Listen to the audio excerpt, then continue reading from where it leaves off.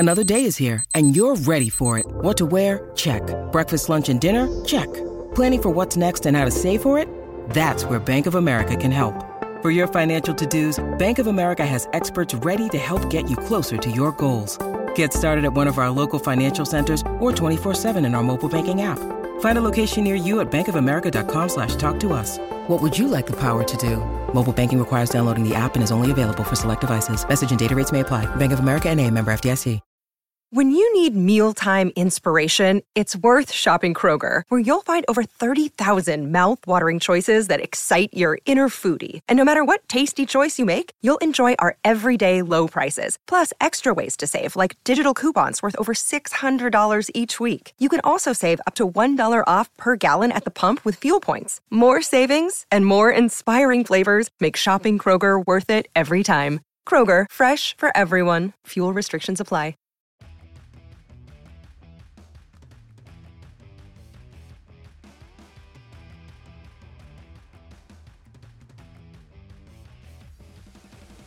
Welcome to another edition of the Pucks with Hags podcast. As always, I'm your host, Joe Haggerty. You can find my work at joehaggerty.substack.com. Just sign up for a premium membership. You'll get all Bruins and NHL content sent directly to your inbox. I also write post-game columns for the Boston Sports Journal with Greg Bedard, Mike Giardi, a cast of thousands over there, some very talented people, so go check that out as well. This week's episode, the 48th episode, I believe, of the Pucks with Hags podcast, we have the Boston Herald's Steve Conroy, and we have our good buddy Mick Colageo, who is writing for several places, and there are several places you can find his work. Mick, plug away, please. Okay, rankrapmc.com is my blog. I link to it on X, Twitter, and Facebook, and I'm helping out Murph with the Boston HockeyNow.com site, which is part of the National Hockey Now empire, and also contribute to the Hockey News. That's the biggest things. Very good, Mick. Let's also thank our sponsors, FanDuel Sportsbook, with NFL, NBA, NHL all going on right now. Great time to get involved. Download the app. New customers get $150 in bonus bets with any winning $5 money line bet. That's $150 if your team wins. Just visit FanDuel.com/Boston. Kick off the NHL, NFL, and NBA seasons with the exclusive wagering partner of the CLNS network, FanDuel Sportsbook. And we also have as always, got to thank Factor Meals, America's #1 ready-to-eat meal kit. Delicious, healthy meals ready in 2 minutes. Go to factormeals.com and use, head to factormeals.com/hags50 and use code hags50 to get 50% off your first box. All right. Obviously, the Bruins snapped their 3-game losing streak last night, 3-0 win over the San Jose Sharks. Steve, I will ask you right out of the box, did you see enough last night? Because, Jeremy Swayman, 28 save shutout, pretty decent defensive effort. They got the opportunistic scoring. They played hard. It was a physical affair. Did you see enough in last night's game, basically from the second period on, to think that they are kind of out of their recent struggles? And does it make you rethink what we saw in the last 3 games as far as like the schedule catching up to them, other things happening when you view that 3-game losing spell? I would say it was a good first step towards getting back to their game. You got to consider the opponent. Yep. The Sharks have been playing better lately, but they've got wins over Vancouver and Washington. But still, they're not a great team. They're 5-on-3. The Bruins did a great job. They jumped in front of a bunch of shots, but the Sharks, shot themselves in the foot several times on that 5-on-3 as well. So it's, like I said, it's a good first step. They were slow out of the gate again. If they had given up the first goal, it would have been you would have heard those grumbles in the garden. And it might not have been pretty, but, they shook it off. I thought they got better as the first period went on. They started to show some signs. And then the second period, from the second period on, they were obviously the better team. And I like that Poitras line with Marchand and Heinen. Yeah, I mean, the biggest thing I came out of that 3-game losing streak and watching that game in Columbus at the end of that game was they needed to change the forward lines up and change the combinations. That was high on the importance list. Jim Montgomery obviously did that, and I agree. I think Poitras with Heinen, with Marchand, allowed Jim Montgomery to do a few things, one of which was make sure that James Van Riemsdyk, Charlie Coyle, and Trent Frederick stay together too, which I think is something they need to stick with because it works. And I think it's something that Montgomery can rely on as a forward line. But you're right. I think changing things up worked as far as the forwards go. You definitely have to take into account that San Jose is not really an NHL roster when you look at them, and they have a hard time finishing off plays, being dangerous even in a 5-on-3. Like, credit the Bruins for killing that off, but you didn't really feel like San Jose was going to score on that 5-on-3 either, just watching the game play out. Mick, things that you liked out of last night's game and how much you take out of that as something more than I think what they were calling it on NHL Network before the game last night was like a feel right kind of game or a get back kind of game. Basically, like that the San Jose Sharks were a slump buster for the Bruins and were the perfect opponent at the perfect time to get them feeling better about their game. Yeah, they were, but not in the sense that I think that some people thought, okay, good, the Bruins have been knocked on their butt a few times here. They need to fight a tomato can. I don't think they were a tomato can. I also agree that they were not really an NHL viable team at this point. But I thought it was actually helpful to the Bruins that they're playing a lot better now because the Bruins needed to have an opponent that with structure, with effort, with intensity. And that's actually what we saw. David Quinn has kind of got that team going the right way now. And they provided a credible opponent that if the Bruins had played the game the way they had the last three, they might have been embarrassed. And so it was a good game for them because everybody checked harder, which was a huge part of, no matter what they would have done, it wouldn't have been enough if every player didn't ratchet it up, the intensity, the effort, the consistency, the hardness on the puck, the sturdiness on your own stick and skates, and in the battle. Everybody, I thought, to a man was better, and they needed to be, and that was the biggest thing. Had they lost the game, I would have been a lot closer to okay with it than if it was a crazy game that they wound up winning. So and if you look at the ice time from last night's sheet, it really reflects something a lot closer to what you would have thought would have been the blueprint to the season. It's almost as if the coaches meeting, they said, hey, let's fill these guys out the exact number of shifts that we envision them playing on average throughout the season and see what everybody does and asking them just to do your job and do it better, do it harder. And obviously having a practice day really, really helped them because that's exactly what we're looking at here. Yeah, and that was mentioned a lot over the last few days. Is just that they really basically hadn't practiced for 10 days. That was needed. And, it's funny, you do discount that sometimes, I guess, when you cover a team, how the importance of having practices in between the games to work on little things or just to stay sharp. But it's a big deal to the coaches. It's a big deal to the players. And, it's something that's just part of their week to week sort of structure that they live in as NHL players. I thought a big deal last night, and I wrote about this today, was Trent Frederick fighting Giovanni Smith at the end of the second period, making him answer for the boarding hit he threw on Marchand earlier in the second period. You need to send a message if you're a hockey team that you can't mess with the captain. You can't mess with one of your best players. That was something that I thought was inconsistent during that 3-game spell as well. Just sort of like, really defending teammates as the energy was down and as the sort of like, I thought the schedule caught up to them a little bit and you saw physical and mental mistakes in that 3-game stretch. How nice was it, Mick, to see Frederick play that role? And how much is he going to have to play that role and be that guy for this team with Lucic, out of the mix now? Like, I look at him, he's got 32 pro fights. He's fought legit NHL tough guys like, Marcus Foligno, Tom Wilson, guys like that. He's really the only one I look at on this roster and say, that's going to have to be the guy that's going to have to do that role until they get somebody else. Is he up for it, do you think, on a consistent basis? I know at times in the past he has been, and other times he hasn't been. Yep, I think he is, but I don't like the fact that he's that guy.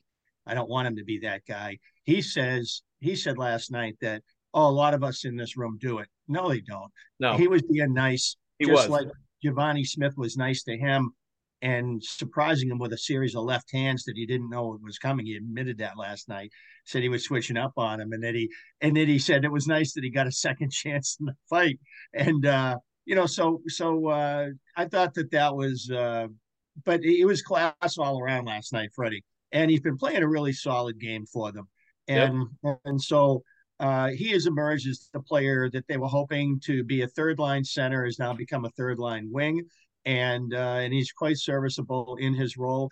I wouldn't mind seeing three of his ilk on the Bruins, but somebody else with more skill to be in the top six and play that role rather than just nibbling around the edges of this issue. It doesn't bode well for the Bruins if Freddie's going to be the magnet here. He needs to be one of.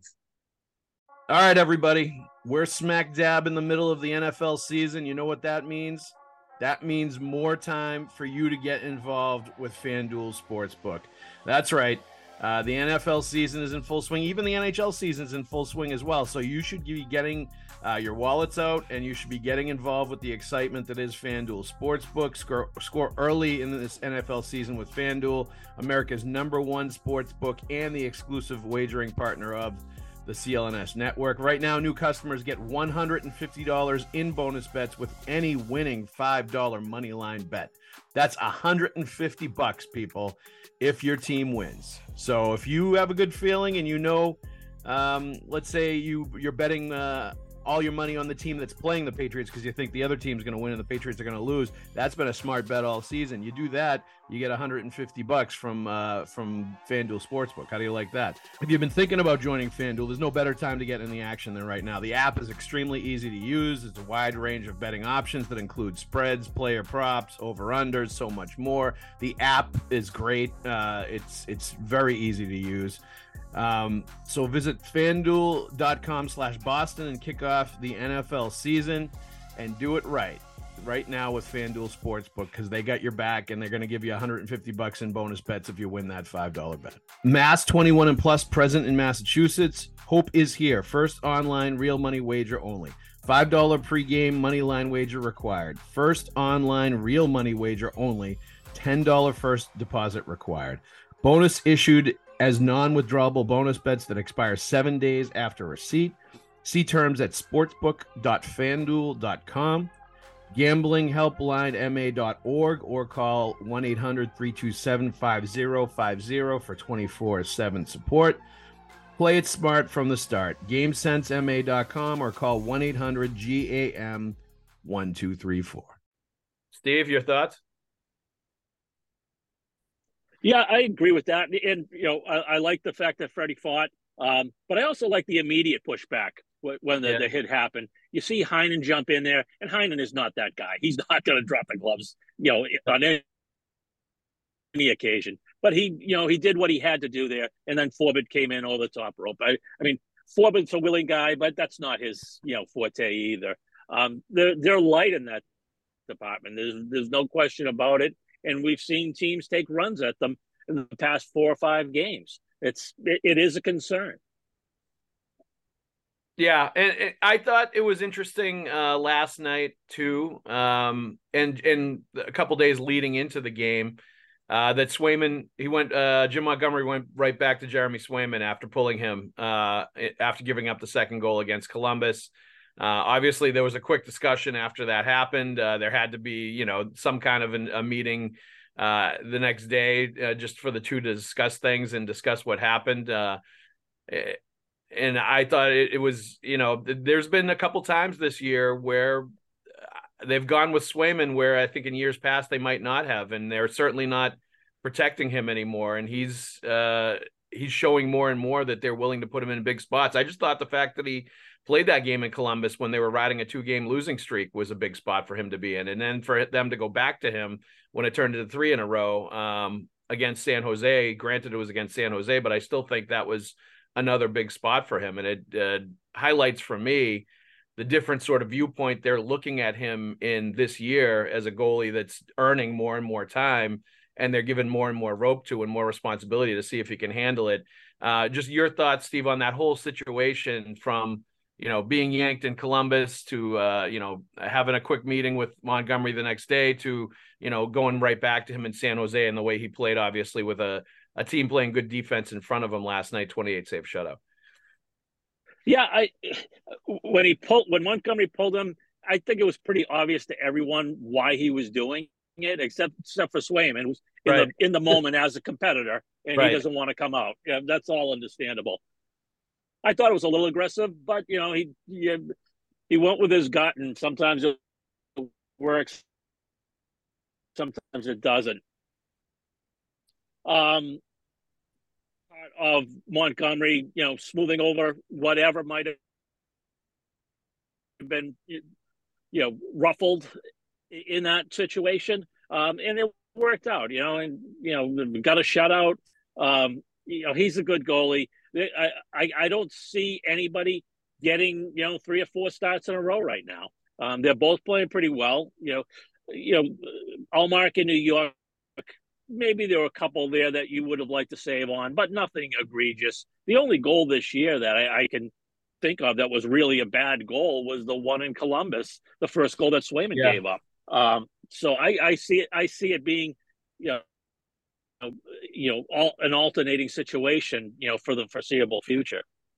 It's to your point, Steve. Hasn't it been interesting how aggressive Montgomery has been this year? And I've remarked on this a couple of times that like there are several things we've seen, and a lot of it when they were like 14, 13-1-2 or whatever. Like they'd lost one game in regulation when that bag skate happened. Calling the timeout and kind of ripping the team in New York and challenging them, pulling Swayman in Columbus. It really feels to me, it's interesting to me that they're in first place. They're winning the majority of their games. And Jim Montgomery is cracking the whip way harder this year on that team than he did last year, and aggressively coaching at times and sort of pulling out of the bag of tricks and a lot of them, using a lot of them now in the first few months of the season, before they're really into the dog days yet.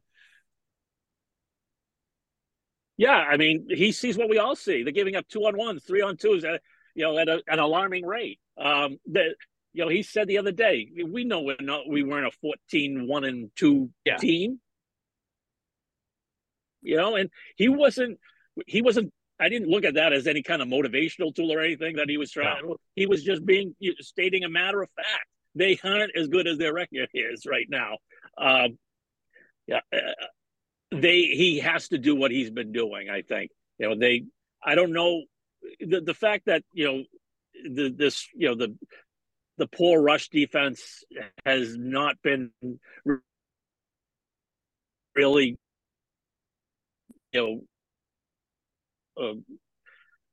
corrected yet is a little. You lost Grzelcyk for a month, and he's just now getting back in, and he's not quite at his game yet. That's part of it. And they haven't really figured out what their best third pairing is, whether it's with Mitchell or Shattenkirk. So they're still, very much a work in progress, which is what we thought they'd be at the start of the season. Yeah, and it goes beyond, the peripheries of the back end too, though. Like, let's be honest, Charlie McAvoy was a dash 6 straight games going into last night. That was his first, and we all, take plus minus and put it into sort of its proper context. But like, he was a minus player for 6 games in a row, and he was like, -5, I think, in the losses to New York and Columbus, I think it was, or maybe Detroit before that, I can't remember. But he was not playing well. And Hampus Lindholm has been, up and down and not quite as good as he's been last year. Nobody pays attention.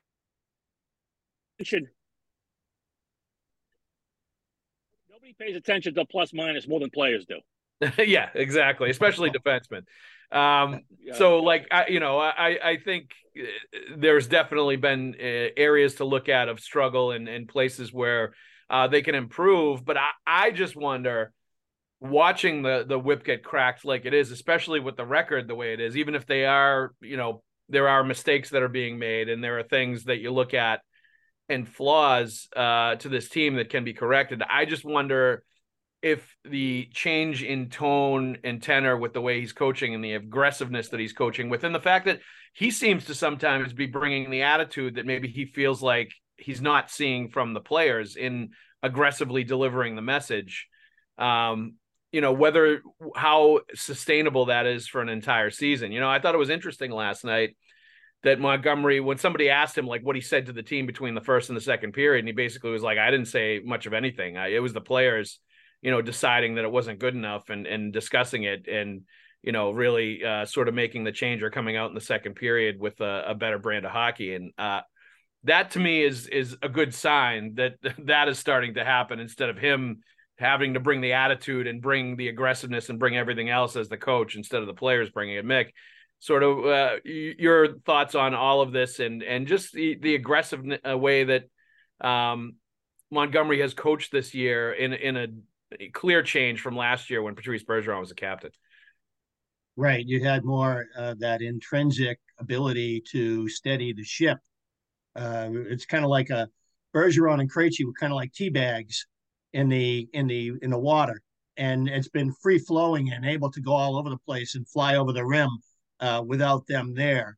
And I think that when you have a team that plays a possession game and wants a 4-man attack, wants to involve the D-man in the offense anytime possible, I think those teams are susceptible to scenarios where you lose the discombobulation, you get the transition to defense on the counterattack if something goes wrong. Yep. Is a very difficult thing to master and snuff out when it happens to you, because you don't plan on turnovers. So what do you do about them? And so you want to think on your front foot. You want to play confidently. And I think that when you were winning, when you shouldn't be winning, because your great goaltending was masking a lot of those flaws, yep, it got exaggerated, and it got to a point that Wile E. Coyote was 500 feet off the cliff and finally looked down. And so what we got here is a team that's trying to recapture structure, and it doesn't come as naturally without Bergeron and Krejci down the middle 40 minutes a game to steady that ship internally. The other thing I just say in regards to the goaltending is last year, they all said, players, coaches are like, we believe in both our goalies. This year, they're acting like it. They're actually playing like it. They're actually coaching like it. They do believe in them, both of them equally. And that's where we are in the season right now. The other thing I think the other thing with this year is a lot of teams went to school on the Florida Panthers playoff series against the Bruins, and they all rim the puck hard when they get it in the Boston zone, because as Shattenkirk said before the season, it's hard for us to get into our system, which is the short pass, puck support game, when we have to go outside of it in order to recover the puck if they're rimming it hard around the boards. So we're in that caught in the middle there. Like, do we leave our structure, or do we let them just keep doing this until we get flat-footed enough for them to make a play and get a good shot? So the system itself is challenged a little bit in that regard. I'd be interested to hear Montgomery talk about this at some point. And what is our team defense when the puck's in our zone and teams are trying to do what Florida did last year so well? Not everybody does it as well as they did, but they're all trying to do it now. So it's harder for the Bruins to get the puck back when it's in their end than it was last year at this time, for sure. Yeah, and it's a great point you make, Mick, about just the style that they make and the aggressiveness they want to play with, and the defenseman joining the rush. Sort of, just the general style that they play and the high-risk style that they want to play offensively, kind of playing into the odd man rushes and the counterattack chances that they give other teams. And this was my wonder at the beginning of the year is, how are they going to be able to operate as a hockey team that's going to be based way more on defense and goaltending than last year, when they want to play a very aggressive, 5-man attack, getting the defenseman up, like that kind of style? I just feel like them wanting to play that way, especially if they don't have the offensive firepower that they have, and they're relying much more on defense and goaltending, that's just going to be part of the system that Montgomery wants to play. And that's part of the price that they're going to have to pay to do business with the way that they want to play. Yeah, Giving that's up, the challenge. you That's know, the giving challenge. up odd man rushes, giving up great chances. Like I think that's a byproduct as much of Montgomery's system and the way he wants to play as it is, you know, the mistakes that we're seeing on the ice.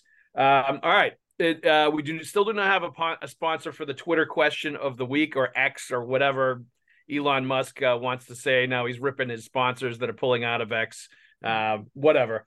But here's the question from Ryan Smith, the real Ryan 16 on Twitter. And we touched on this a little bit earlier. This is where the Bruins miss a physical presence like Lucic. Guys wouldn't be taking cheap shots if he was out there. Do the Bruins go out and trade for a tough guy to police things? Steve, do you think there is a possibility of them trying to find somebody else like Milan Lucic if he's not going to come back?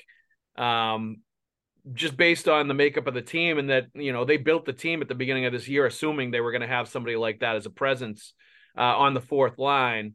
And so if you do not have that kind of a presence, you're clearly missing something on your roster that you need. And thereby, if you do bring in somebody like that, it's not going to fall on Trent Frederick's shoulders all the time to be that guy if he's kind of miscast in that role at times. Do you think there's somebody out there they could get, or there's a possibility of them trying to look for a player like that? Well, it's definitely an issue. The problem is, I don't think you can get a guy just to be an enforcer type anymore. You have to get a guy who can play, and a guy who can, you know, drop the mitts if he has to. And those guys are hard to find. You know, you look at what happened with Toronto and Ryan Reeves. He was like -9 in the first 11 games, and they had to sit him. You know, he's just not the player he once was. Would I like to see them go out and get somebody like that? Sure, but does he exist? Man, I'm not sure who you'd be going after. Yeah, and I mean, my feeling has been for a long time that rather than chase after, you know, the hired gun kind of guy like that, you have to develop your own player like that. You have to put some kind of a premium on drafting a player that can play, but also is, you know, known for his toughness and known for his intimidation factor and, you know, all of that different stuff. And, you know, granted, that's becoming a more difficult player to find too, as, you know, all these junior leagues are scaling back on, you know, letting players play that way and those style of players as well. And, you know, we're already seeing some leagues, you know, trying to outlaw fighting altogether. So, you know, that becomes a more difficult proposition to find a younger player that you can invest in and develop like that as well, in addition to, you know, the guys that might be out there. Mick, do you think there's any possibility of bringing in somebody like that, or them seeking out somebody like that to take some of the burden off Frederick that now is going to fall on him to defend Marchand, Pasternak, all these guys that are going to get targeted clearly as they've been in the past when teams are trying to rough up the Bruins and slow them down? Well, first off, Lucic was sort of a perfect solution to Foligno, Luke and Foligno. And so from a leadership standpoint, guy in the room, young team, more opportunity for prospects. They wanted a guy like him around, and it was great in theory. And it was opportunistic in theory. The one that intrigues me right now is how Garnet Hathaway is playing in Philadelphia and making the highlight reel. What's the latest one on the clickbait of him hitting Luke Hughes? He just wrecks him on an icing chase. On an icing, yeah. And before that, there was a situation where he pummeled somebody. You know, I'm thinking like, okay, now what was Hathaway for the Bruins? He was a bit muted, I thought, in his role. Yes. And so some of this, I think, is internal. Some of this, I think, is philosophical with the Bruins. Some of it, I think, is that they don't want a team that's prone to mayhem. And I think that it's almost like we're going to be more like the Avalanche. We're going to be a team that doesn't gravitate toward that, or that's not going to be part of how we win. It's going to be things that happen along the way that are necessary and need to be dealt with. And we just need to be tough enough to make sure we're equipped to deal with it and lay it aside. So they have a few role players. I don't think that's sufficient in the playoffs. No. And I think that that's a philosophical issue with this management that bugs me. And, well, I agree. Forward. And I would take it one step further, Mick. I would say if you're going to be one of the most penalized teams in the league, as the Boston Bruins are, you might as well cause a little mayhem on the ice every once in a while, and take the fight to other teams and be that style team if you're already going to be in the box anyway. We're talking about a team that's in the top 5 in the NHL in minors taken, in power plays awarded to other teams. They're in the top 10 as far as like penalty minutes goes.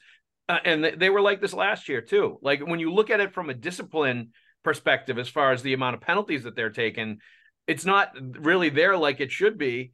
And if it's not going to be there and you're going to be in the box anyway, you might as well get some bang for your buck and play that style a little bit more. If it's an internal thing where they're telling players like Garnet Hathaway to not be Garnet Hathaway, I have a real issue with that, especially when they traded for those players. I'm not sure it's that, because I don't think you would even trade for a guy like Garnet Hathaway if your philosophy was to trade for him, bring him in and say, hey, we don't want you to play the way you've played your entire NHL career.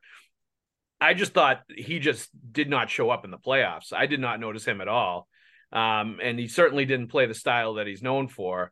But I wonder, if that had something to do with him being an upcoming free agent, like what was going on there in his mind, or maybe he was just tentative coming into a team of established players, in Boston. He's also over 30 and maybe he was a little banged up. I'll be fair to him too.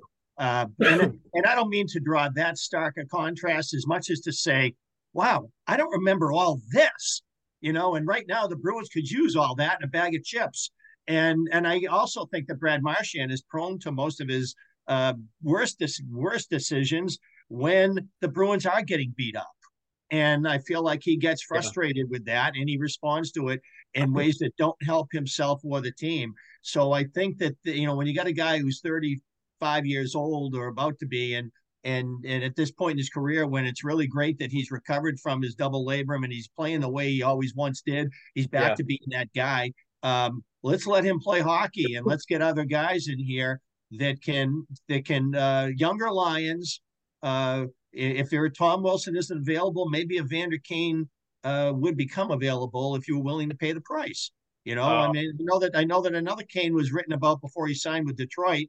And I answered on X, not the right Kane. So I know it's Kane the Bruins need to be thinking about in philosophy. If not the player himself, then definitely in philosophy.